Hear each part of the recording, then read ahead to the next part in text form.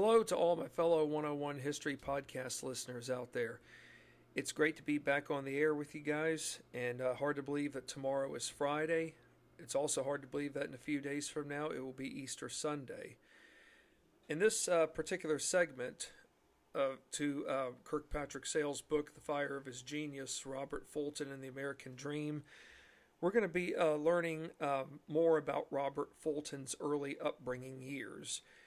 Because I know most of you are probably getting to this point now where you're thinking to yourselves, we've learned more about him in his present state in terms of what he is achieving come 1807, and yet here we are learning more about how he will get to his crowning achievement in the summer of 1807. But I figured in this particular podcast segment for tonight that we really need to learn more about Robert Fulton's early years. In other words, we need to find out what year he was born. We also need to figure out if he was born in Europe or if he was born in America. We need to figure out what kind of jobs he held. I mean, yes, when we think of Robert Fulton, we tend to think of him as this engineer, inventor. But is it fair to say that even engineers and inventors in the 18th century as well as 19th probably had other jobs before they went on to achieve feats of historical proportions? Yes. Or what maybe most people would say epical or epic proportions. So the bottom line is we're going to learn a lot of odds and ends, or rather maybe I should say the ins and outs of who Robert Fulton really was when he was growing up during his early formative years. Because, all of us have to start from somewhere. Yes, when we read about people who have attained fame, we think that that their stardom just happened overnight. No, it's one thing to earn fame, but like anything else in life, you have to work for it. If you don't work for it, then how can you really appreciate the hard work? So I think we're going to be in for a good, what I might like to say, a good roller coaster ride in this segment, because we're going to learn we're going to learn things that we didn't anticipate on learning about Robert Fulton with regards to his early years. But we should also, I should also point out that we'll also be learning where Fulton goes. I would say, once he's around the age of 15 and onward, because to me that is important. Because it's one thing to be an engineer or an inventor, but you do have to start out probably doing other jobs before becoming something that that you want to be successful at, not just short term but long term, to where you can make an impact not only for yourself but for others around you. So our first leadoff question is going to be one that will involve two parts. So let's fasten our seatbelts and get ready to go for another exciting segment to The Fire of His Genius, Robert Fulton and the American Dream. All right, part one of our first leadoff question is the following. In which of Britain's 13 American colonies did Robert Fulton hail from? I'll give you all some choices, because we have to remember in colonial America there are 13, obviously there are 13 American colonies, but they're pretty much categorized into three regions: northern, middle, and southern. But of course, at the same time, when I think of southern colonies, I think of upper south and lower south. Of course, when I think of upper south, that's Virginia and North Carolina, and the lower south being South Carolina and Georgia. So I'm going to give you three choices, and the choices will be one from each region. So choice A, did Robert Fulton hail from the following? Choice A being New Hampshire, choice B, Pennsylvania, or choice C, South Carolina. So your choices are the following: Choice A, New Hampshire. Choice B, Pennsylvania. Choice C, South Carolina. The answer is choice B, Pennsylvania. So Robert Fulton hailed from what we would have called back then in colonial days a middle colony. So Robert Fulton hailed from Pennsylvania. He was born on a farm in a township that still exists today. I looked it up the other day to confirm if in fact this township was still around, and it is. It's called Little Britain Township. It's located in present-day southeastern Lancaster County, or what others would say Lancaster. But during Fulton's time, Little Britain Township was 20 miles south of Lancaster. And Lancaster is just on the outskirts of Harrisburg, but not too terribly far from the Pennsylvania-Maryland line. I should probably say that Lancaster is not too far from Hershey, Pennsylvania either, too. And of course, when we think of Hershey, PA, what do we think of, folks? Well, Hershey, PA was named after Mr. Milton Hershey, the founder of Hershey's chocolate candies. But of course, there was no Hershey, Pennsylvania when Robert Fulton was alive, so let's keep that in mind. So yes, Robert Fulton is from Pennsylvania. And yes, he's from a place called Little Britain Township. It's not too terribly far, not only from the Pennsylvania-Maryland line, but also from Pennsylvania, on the line of Pennsylvania and Delaware. And I should point that out because, Philadelphia, Pennsylvania is not far from the Pennsylvania-Delaware as well as Pennsylvania-New Jersey line for geographical purposes there. So the second part to our first leadoff question is the following. Was Robert Fulton born between 1760 and 1770? Do any of you all think that Robert Fulton was born between that time frame of 1760 and 1770? Well, the answer is yes. Robert Fulton was born on November the 14th of 1765. Folks, let's keep in mind here, is colonial America in the era of what's called the post-French and Indian War era during this time? Yes, because the 7 Years' War ended 2 years earlier in 1763. Is it safe to say that when Robert Fulton is born into the world, is it safe to say that America and her ruler, being that of King George III, Britain, would you say that that there is a lot of strife between England and the colonies? Well, when I think of strife in 1765, there's one piece of legislation that comes to my mind that Parliament passed. Parliament passed that infamous Stamp Act. The Stamp Act, whenever I think of the Stamp Act, it's more than just stamps. Yes, the Stamp Act involved placing stamps, not just for personal postage use, but it required that all paper documents, whether it was a marriage license, anything paper like cards. Think about it. Just anything that people would have used on a daily basis that would have involved paper. But the bottom line is everything is being when the material gets brought to the colonies. There will be stamp collectors, and these aren't people who are collecting stamps for fun, folks. They are the ones who will be placing the stamps on all legal documents, but it will be at the colonists' expense. But the bottom line is that it was no proper representation in the eyes of the colonists. They didn't send anyone from on their soil over to England to debate the matter and speak on behalf of the constituents 3,000 miles across the ocean. So basically, the Stamp Act resulted in an infamous rally cry known as taxation without representation. John Adams was known to have said the following: It's one thing to tax an Englishman, but in order to tax an Englishman, you must get his consent.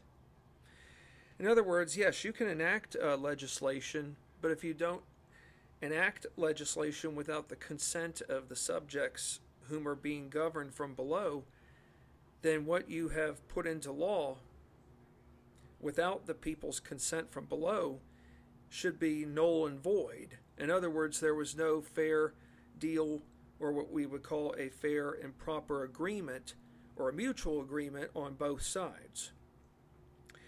Well, if there's any good news that came out of this, is that come the start of 1766, Parliament repealed the Stamp Act.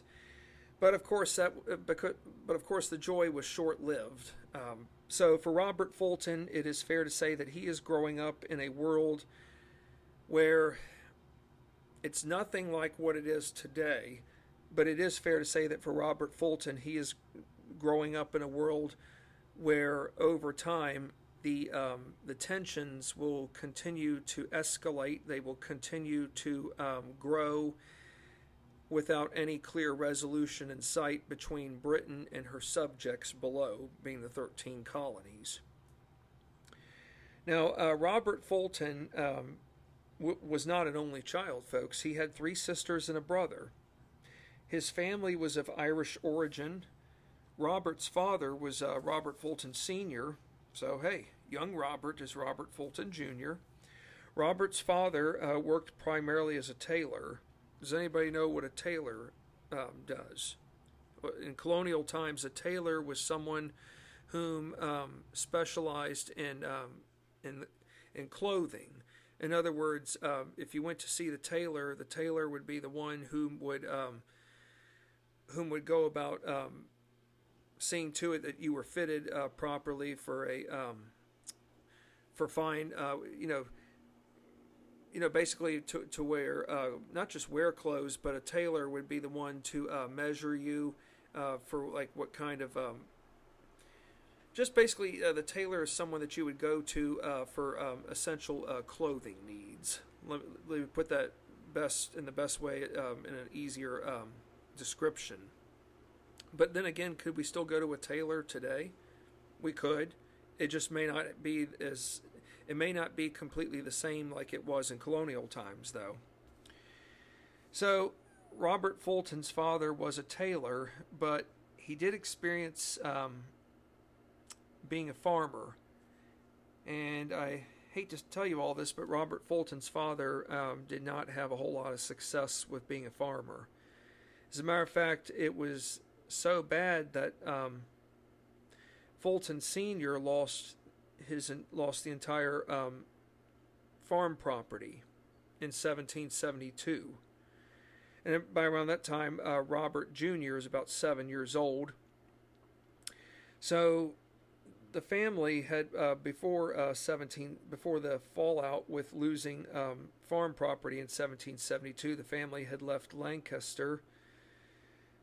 And so therefore, because they lost the farm property, they were forced to move back to Lancaster, but the problem is that there was no money. So think about it, the Fulton family might as well be bankrupt. Sadly, Robert's father died in 1774, and he left little for his family, including no will.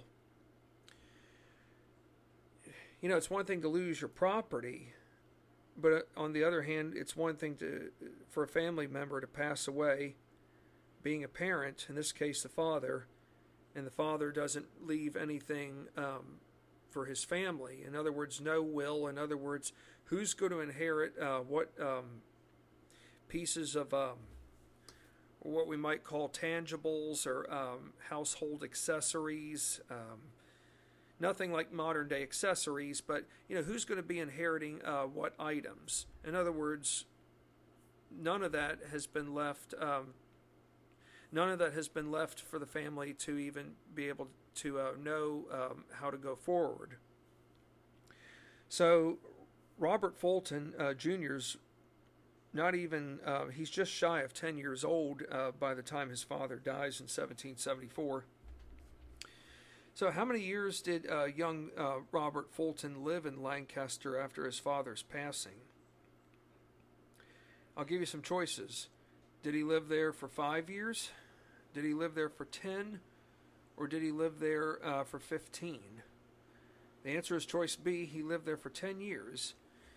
Now, Lancaster, folks, as I mentioned earlier, that's close to Harrisburg, which is Pennsylvania's capital. Now, during the time that Fulton was growing up as a young boy, how big was Lancaster? Well, I'll give you some choices to choose from. Was Lancaster home to 25,000 people? Was it home to 12,000 people? Or was it home to 4,000 people? The town of Lancaster was home to 4,000 people, being choice C. The majority of these people whom lived in Lancaster, rather I should say the majority of the 4,000 people living in Lancaster, worked primarily as craftsmen and mechanics. Okay, when I think of craftsmen and mechanics, craftsmen to me at this time usually might involve woodworking. Mechanics might referring to what we might think of as in today's time as like doing the nuts and bolts. In other words, mechanics could mean how to go about ensuring that that a wheel that you would have to place on a wagon will move properly, not just going forward in a straight direction, but how will the wheels be properly aligned to where the wagon will go forward without breaking apart. So yes, Lancaster is home to roughly 4,000 people who work primarily as craftsmen and mechanics, but they're making product most notably that pertains to wagon wheels. Did I mention something about wagon wheels a moment ago, folks? I sure did. Could there be a reason why I did? Yes, and we'll find that out here in just a second. The reason why wagon wheels in around the greater Lancaster area are being made at a rapid rate is because, for one, there's a river nearby called the Conestoga River. But the type of wagons that are being made are what we refer to as Conestoga wagons. There was a westward movement that was taking place just before and just shy of when shots were first fired around the world in April of 1775 up in Lexington and Concord, Massachusetts. But the Conestoga wagons played an essential part of what was called a westward movement, and we're not talking from, say, Pennsylvania to present-day Ohio or Illinois or Indiana, but how about a westward movement that went from, say, eastern Pennsylvania, being present-day Philadelphia, to Virginia's Shenandoah Valley. So we might think of it as a westward or a southwesterly movement. Why were people going from Pennsylvania into the Shenandoah Valley? Well, one of the biggest reasons why people were venturing in a southwesterly direction into Virginia's Shenandoah Valley, it was largely in part because there needed to be establishments settled in what we know as Virginia's present-day Shenandoah Valley to ensure that the frontier would be protected from further, or what we might think of as from outside attacks amongst Indian nations, most notably in the present-day Northwest Territory of what we now know as Ohio, because the Shawnees and the Delawares were known for raiding Virginia's frontier in the Shenandoah Valley, along with the Mingo Nation in what we now know as present-day West Virginia. So the bottom line is people were going from what do you call it, present-day eastern Pennsylvania or central PA and coming in a southwesterly direction. They would basically travel through what we now know as present-day Frederick, Maryland, They would be going through present-day Hagerstown, Maryland, maybe Frostburg, what we now know as the Catoctin Mountains, where present-day Camp David is. So they would be following that path to eventually settle into places that we know in Virginia, in the northern end of Virginia's Shenandoah Valley, most notably being like Winchester, Strasburg, Cross Junction, just to name Maurytown, just to name a few of the unique spots in Virginia's Shenandoah Valley, most notably in the northern end of that region. So, yes, so that's why Lancaster is so important, because that's where the Conestoga wagons are being built, and not just the wagons being built, but people are migrating westward to settle in Virginia's Shenandoah Valley. Now, Lancaster, Pennsylvania, I should also point out, served as a vital armament center. Armament, folks, think about it. Provisions in the forms of weaponry. So Lancaster, PA is serving as a vital armament center where gunsmiths were constantly working to fulfill weaponry supply requests, for muskets, rifles, and who knows, maybe for cannons as well, pistols. These requests on behalf of the Continental Army, not just during the time that Robert Fulton was growing up as a young boy, but really, in a sense, throughout the Revolutionary War's entirety. Did Robert Fulton move elsewhere in Pennsylvania before reaching the age of 20? Does anybody think that young Robert Fulton moved elsewhere in Pennsylvania before reaching the age of 20? The answer is yes. Where do you think he would have gone? Would he have gone to Philadelphia? Would he have gone to Erie? Would he have gone to Scranton or Pittsburgh? I think the answer is an obvious one, Philadelphia. I should point out, folks, that there is no... the territory, or what we now know as Western Pennsylvania, that's still... that has not been fully claimed just yet. Because at one point in time, part of Western Pennsylvania was considered to be, really in a sense, part of Virginia, but basically it was wilderness territory. So yes, Robert Fulton, around the age of 17, goes to Philadelphia, and he gets apprenticed to a jeweler named Jeremiah Andrews. Fulton's jewelry tasks would have included such assignments as decorating lockets and pendants with human hair. Believe it or not, folks, there were people who did that stuff. And this would have involved decorating lockets and pendants with human hair that would have revolved around deceased family members. But come 1785, he did something that was a first. He around 1785, historians know that records found that the first known recorded miniature painting of Fulton was noted on record. By the age of 20, Robert Fulton had done 8 miniature painting works. Could be fair to say that Fulton is on to something that's big. It may not be engineering just yet, but as I said earlier, you got to start somewhere. Now, Robert Fulton lived in Philadelphia for 6 years. From his various artistical works, per the amount of money earned, young Robert sent what he could back home to support his mother. That's nice, considering the circumstances that the family was left in the aftermath of their father's passing. It was between 1785 and 1786 that Robert Fulton purchased a farm at Hopewell Township. And I checked to see if that place was still in existence, and it is. Hopewell Township is in Pennsylvania, folks, but it's not outside of Philadelphia. It's in the opposite side of the state of Pennsylvania, being on the outskirts of Pittsburgh, aka Western Pennsylvania. Hopewell Township is in Washington County, but of course, when Fulton purchased this farm, there was no Washington County at that time. But of course, it is fair to say that Washington County is named after Mr. George Washington.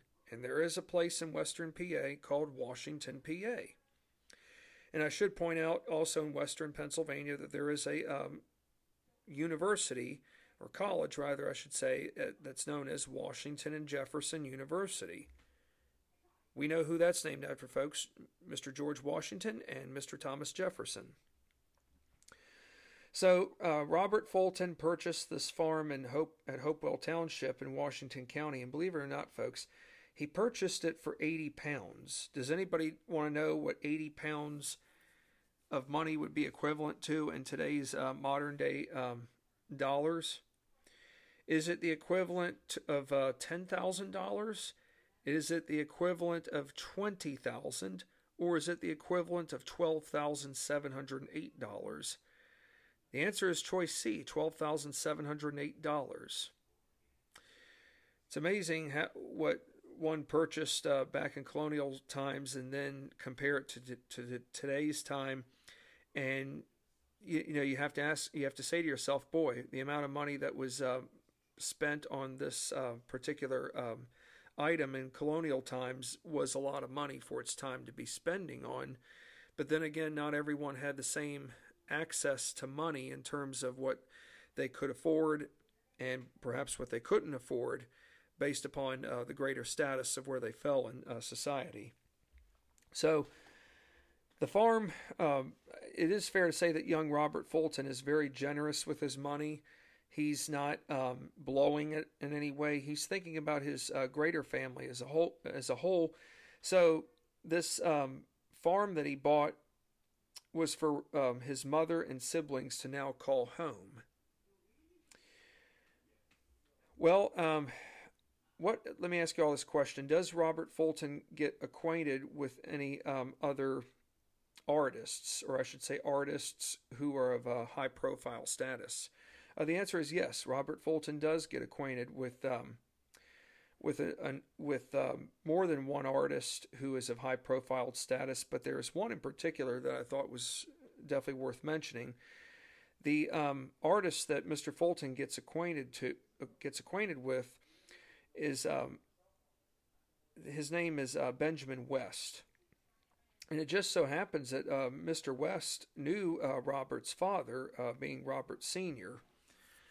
Mr. West did work for King George III, including tutoring and sponsoring young American men aspiring to become artists. Well, is it fair to say that Mr. West is from England, especially knowing that he has done work for King George III and his family? Yes. On the other hand, I think it's great to know that Mr. West has kept an open mind, knowing that he would like to mentor young American men, regardless of their loyalties, in wanting to become an artist, or become artists for that matter. It was in the spring of 1787 that Robert Fulton arrived into London, England, where he began taking up artistical work studies under Mr. Benjamin West. So I'm sure many of you are probably wondering, how long does Robert Fulton remain as an artist before deciding that maybe it's time to switch careers? Well, we're going to find out some more information here in a moment as to what road he's going to take. Did Robert Fulton attain his share of success in the field of artistry, or art, I should say, during his time away in Europe? Well, the answer is a definite yes. However, come the start of the 1790s, Fulton had reached a point where he felt, or truly believed, that there was nothing left to prove under his current craft, that is, being that of artist. So he now realizes that he needs to chart a new career course. Hey, it's fair to say that people living in 18th century times made career switches. Thomas Jefferson was only a lawyer for about 3 years, and he decided that it was no longer for him. And those of you who were with me when we did Adams versus Jefferson, the tumultuous election of 1800, that was something that was discussed, that Jefferson was only a lawyer for a short period of time. So the bottom line is that some of our famous people, some of the famous people we've learned about, or whether it's through school or reading books about them, we come to realize that, hey, even they, as successful of a statesman that they might have been, or as successful of an engineer or general inventor of things, we have to be reminded that they either started out doing something else, or they switched careers and found a different path that brought them more success and happiness. So I guess the bigger question is going to be this: where does Fulton go in terms of career course? Is it going to be anything that pertains to being an engineer? Yes. Is it fair to say that the field of engineering is more than just one focus or one area of study? Yes. Well, when I think of engineering, I think of electrical, civil, mechanical, aerospace, aeronautical, ceramic, metallurgical, environmental. I mean, biomedical engineering. I mean, the list can go on and on with engineering. So, do you think that for Robert Fulton, his focus on engineering is going to involve anything that's transportation related? Yes. I mean, after all, we've talked about steamboats from the previous podcast, so it's got to be transportation related and something that would pertain to boats. I mean, boats move along water, don't they? Yes. But is it fair to say that boats go, when it comes to moving along water, that it's more than just oceans and rivers? Yes. So this leads me to the next question that's going to involve two parts. The first part of the question is the following: what exactly is a canal? You all know what canals are, don't you? Well, if there are people out there who don't know, this would be a good time for me to tell you exactly what a canal is. For starters, a canal is a man-made waterway. Okay? So think about that. There are engineers who design a canal, and there are workers who go about help assist with constructing the canal. So a canal is a man-made waterway. But not only is it a man-made waterway, what do canals enable boats and ships to do? Canals enable boats and ships to pass from one body of water to another. Think of canals being man-made waterways is like the equivalent of an interstate highway. You know, interstates can link up with one another, just like canals can. Here's the second part to the question. Why were canals constructed? I mean, canals are used for a variety of reasons, but does anybody want to know why canals were constructed?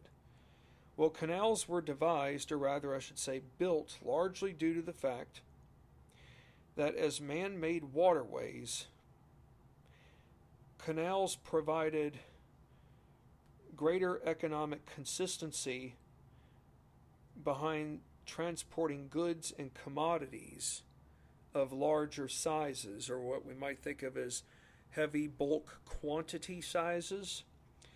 In other words, before canals came along, say in America, for example, people turned to roads, or they relied upon roads to do just about everything. That doesn't mean that roads will be completely eliminated when canals come about in America, but the thing though is that, you know, when you have goods on a horse and buggy, you can't put a whole lot of goods on a horse and buggy. They can only handle but so much. But when you are transporting goods on a ship that goes along a canal, is it fair to say that the ships can accommodate anywhere from, say, 50 tons of material and, say, up to 100? Yes, they sure can. So the bottom line is that canals, because canals provide economic consistency, that means that there's going to always be a greater likelihood that larger quantities of goods will be able to sail along bodies of water um, much more efficiently and cut down on greater costs by road, not just short term but long term. So, in other words, why were canals constructed? It's because it's due to the fact that as man-made waterways, they provided economic consistency behind transporting goods and commodities of larger sizes that the standard, or I should say that the basic of roads, simply could not accommodate over short and long haul periods. So we have to think about the greater good for economic purposes, short and long term, and that with the use of canals, it will help people meet their quotas, meet their deadlines, and worse and better yet, when moving goods by canal, you won't have to worry about any unforeseen weather-related issues. Because think about it, folks. If you're trying to transport goods along the roads during the 18th and 19th centuries, and a rainstorm comes along the way, the road could be washed out, and it might take about a week or perhaps up to 10 days before you might be able to use that road to get to what would be your final destination. Well, let's learn a little bit more about canals here, because it is important to know. Maybe I ought to ask you all this question here, but is it fair to say that Europe is well ahead of America canal-wise, even in the post-Revolutionary War era? And would it be fair to say that Europe was ahead of America in terms of canals, in terms of the presence of canals prior to the 13 colonies officially declaring separation from England? The answer is yes on both fronts. So the next question here is the following. Was England experiencing a canal revolution come the start of the 1790s? Yes. Considering within a 4-year span after 1791, Parliament approved, listen to this, folks, Parliament approved of 81 canal projects. That's something else, folks. 81 canal projects. Now, I do know in America, prior to and after the American Revolutionary War, that one of our forefathers, he might as well have been considered the forefather of canal envisioning, or the father of wanting to get the idea of canals started in America. He had some success, but it was short-lived, through the Potomac Canal Company. That was Mr. George Washington, the father of our country. George Washington was very concerned about our nation's national security going into around the time of when the Constitution was being debated, that he went as far as proposing that America institute a series of inland waterways. These inland waterways, what we now know as canals, would link the Northwest. They would be in the 13 colonies, but they would somehow link their way into the Northwest Territory, most notably in what we would think of as the northern and middle colonies. What we now know is like present-day Buffalo, New York, which is part of the Erie Canal, linking itself via the canal through. Well, of course, the Erie Canal, goes pretty much from the Hudson all the way to Buffalo. But the bottom line is these inland waterways would link people in the transportation of goods from an east to west direction. But they would eventually, the Erie Canal itself would eventually link to places where people would be able to populate and establish settlements, most notably in the present-day states of Ohio, Indiana, Michigan, Illinois, Wisconsin, part of that whole Northwest Territory.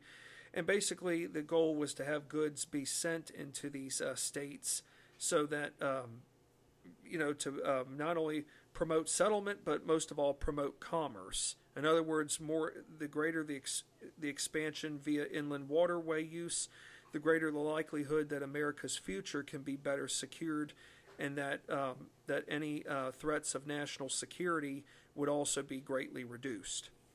So whenever you think of George Washington, you can also think of him as being the father of canals in America. He wasn't alive when the Erie Canal was constructed or fully opened, but we do have him to thank for being the one who laid the groundwork behind America's future in terms of inland waterway navigation.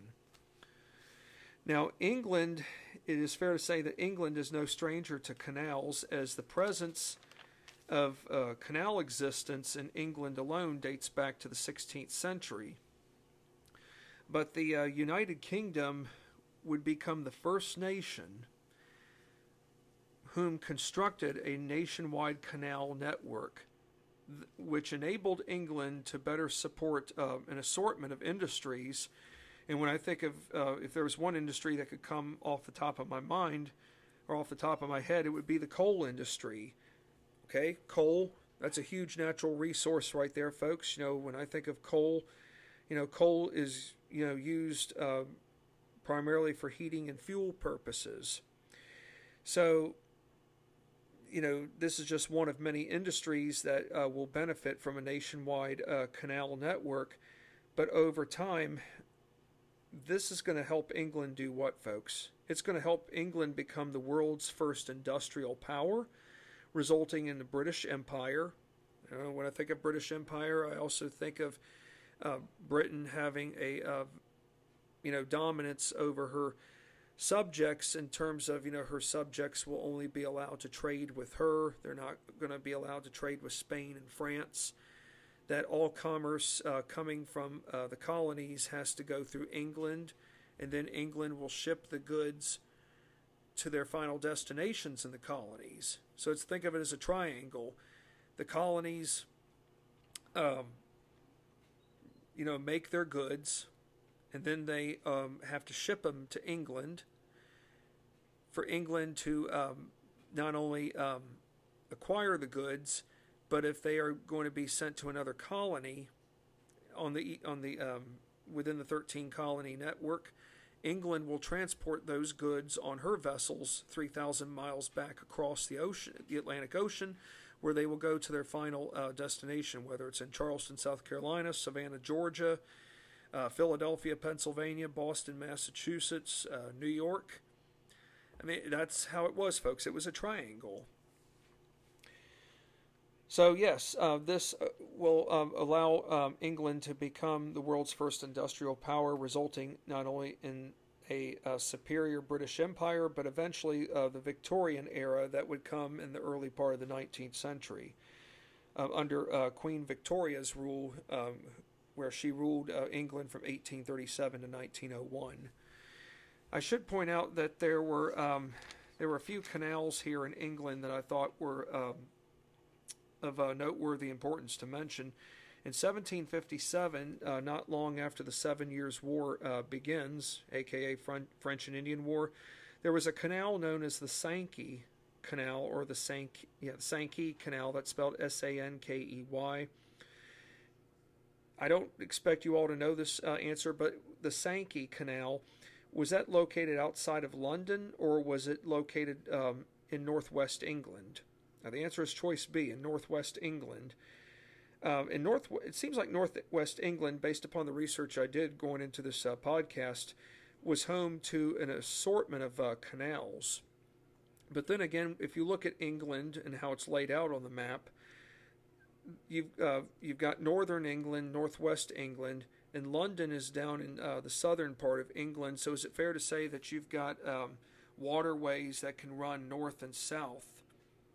It makes practical sense, not just from a north to south direction, but once they reach their destination point in the southern part of England, then it's fair to say that the goods going south, if they need to go 3,000 miles across the ocean to America, you've got a perfect route, north to south, and then send the goods all the way across the Atlantic Ocean.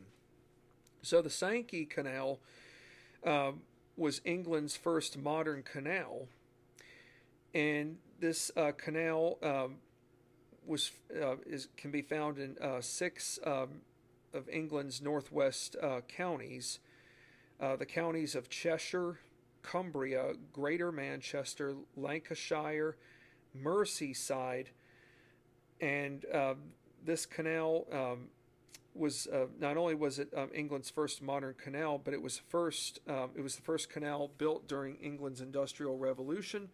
It connected St. Helens with Spike Island in Widnes, which became the center, or I should say the main hub for England's chemical industry. In 1761, the Bridgewater Canal opened in northwest England. Okay, another canal in the northwest part of the country.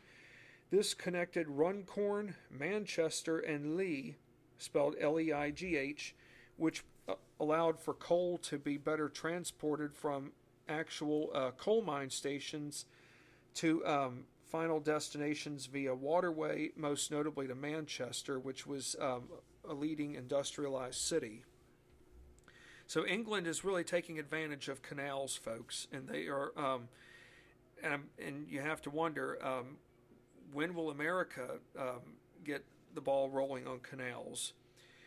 Well, let's now focus back on Robert Fulton, but while he's living in England, did Robert Fulton become caught up with all things canal related? He sure did. Come 1793, at age 28, Robert Fulton officially began his new career linked directly to canals. So he's not far from being 30 years old, but hey, at age 28, he's now got his, I don't know if I'd say life refocused, but he's got a new focus on what he really, really wants to do. In November of 1793, Fulton wrote a letter to the Earl of Stanhope. Now, when anybody hears of someone being the Earl of, let's say, the Earl of Stanhope in England, an Earl is a very, very prestigious honor. The late Princess Diana's father was an Earl. In case you all were wondering to know in terms of royalty and all that. So most people who are in royalty, they probably have a relative or an ancestor who was an Earl of something. So in November of 1793, yes, Robert Fulton wrote a letter to the Earl of Stanhope questioning a proposal on the table, that of the Earl of Stanhope's. This Fulton questioned the use of locks on a canal linking the Bristol and English channels through Devon. Do any of you all know what locks are? They are devices that raise and lower boats between different levels on a river and canal waterways.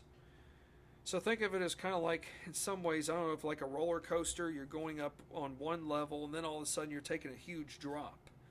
And then you're going back up to where you were like on even level, and then all of a sudden it's another drop. So with canals, you start out going on one level, but then as you are going downward on a downward incline, you're going to the locks could change on you. And then if you're going upward against the current, then a lock will probably change on you again. So think of locks as hidden devices that will raise and lower boats. So for Robert Fulton, he countered with a proposal of his where tugboat canals with inclined planes using counterweights would go about pulling the canal boats in and out of Devon. Well, as valiant of a proposal that Fulton came up with, it did get denied. It was rejected from those above, most notably the Earl of Stanhope. Well, I will tell you all this now, and I will probably tell it to you again. Robert Fulton is a man on a vision. But by being a man on a vision, that's also going to mean he's going to be one who will be persistent and will demonstrate perseverance even when he gets kicked around. In other words, there will be those whom will shoot down his proposals, but he will keep getting back up and fighting until he knows that he has achieved what he has set out to do all along. So in 1794, where did Robert Fulton move to including whom he met. Well, Robert Fulton moved to Manchester, England in 1794, so that means he would have moved to the northwestern part of the country, where his mission centered upon gaining more knowledge behind canal engineering within England. It was in Manchester where he met a gentleman named Robert Owen, who was a textile manufacturer from Wales and whom became a socialist reformer for his time. I'll mention something again about Mr. Owen here in a moment, but it was in Manchester where Robert Fulton designed a canal digging machine where horses would be pulling debris from the ground bottom. And not just that, but he also drew aqueducts for canals. So is it fair to say that Robert Fulton has already got blueprints designed? Yes. It was at age 23 that Robert Owen, think about it, he's age 23, folks. He's only 23 years old, and in 1794, Robert Owen is the manager of a Manchester cotton mill. He went about investing money in Fulton's canal digging machine, an inclined plane system, but sadly Fulton saw no success, and believe it or not, folks, it wouldn't be for another 3 years until Mr. Owen finally saw a profit return. And it didn't really amount to much, but there again, some people in today's time might think of that as a scam or just a quick rich scheme, but it never really materialized. In March of 1796, Robert Fulton wrote an article titled the following: A Treatise on the Improvement of Canal Navigation. What did this treatise focus on, folks? Well, I did mention the title, A Treatise on the Improvement of Canal Navigation, so obviously it's going to talk about the need to improve existing stuff with regards to canals, such as existing lock formations, including inclined planes, and how boats with wheels would move going downward. And the article itself sought to get America's attention behind the greater value for small canals and what their impact meant for industrialization. So for Robert Fulton, it's an article, yes, onto itself, but it's really more about getting America up and going in terms of how to go about improving her existing state of transportation, but how America can be improved going forward so that one day from now she will become an industrialized powerhouse. Well, Robert Fulton went as far as writing letters to Pennsylvania Governor Thomas Mifflin and to President George Washington, requesting that small canals be built. The letter that he wrote to Washington proposed that the federal government construct a canal going from Philadelphia to Pittsburgh, east to west. That would have been good for its time, especially knowing that Pittsburgh is not far from present-day Ohio or from present-day West Virginia. So that would have been a great way to connect the easternmost terminus of Pennsylvania, being Philadelphia, with the state's westernmost terminus, Pittsburgh, but also being able to transport the goods into territories west of Pittsburgh, west of the Allegheny Mountains, into what we now know as present-day Ohio and West Virginia. So yes, for Robert Fulton, he has, he's taking even some bigger steps by writing to people not only on the state level but the federal level. So for Fulton, he viewed canals as more than just national works. To me, canals are almost like natural wonders unto themselves. But for Robert Fulton, canals are, in his eyes, work projects, or what we could think of as part of what was existed during the Great Depression era of Works Progress Administration. But for Fulton, yes, the canals are work projects where he sees these projects as ones that ought to include the greater public. The greater public being investors, people who have money, people who, like philanthropists, people who can give money for the greater good towards a cause that will help better. That will help better not just a community, but perhaps a greater country, short and long term. So these work projects where the greater public, being the investors, could participate in using their own money, along with partnering up by doing partnerships, what we would call public-private partnerships, involving the federal government, resulting in greater awareness behind improving America's status. Given by the late 18th century, she was nowhere near achieving the status of that of being an industrialized nation, and the same would be said going into the start of the 19th century when that time comes. Because remember, folks, post-Revolutionary War era, America is still an agricultural nation. And she'll still remain that way going into the 19th century, but it's going to take time before America will truly ever become a giant industrialized nation. If I were to tell you that answer now, then people would say, well, what's the point in continuing this podcast series, Kirk?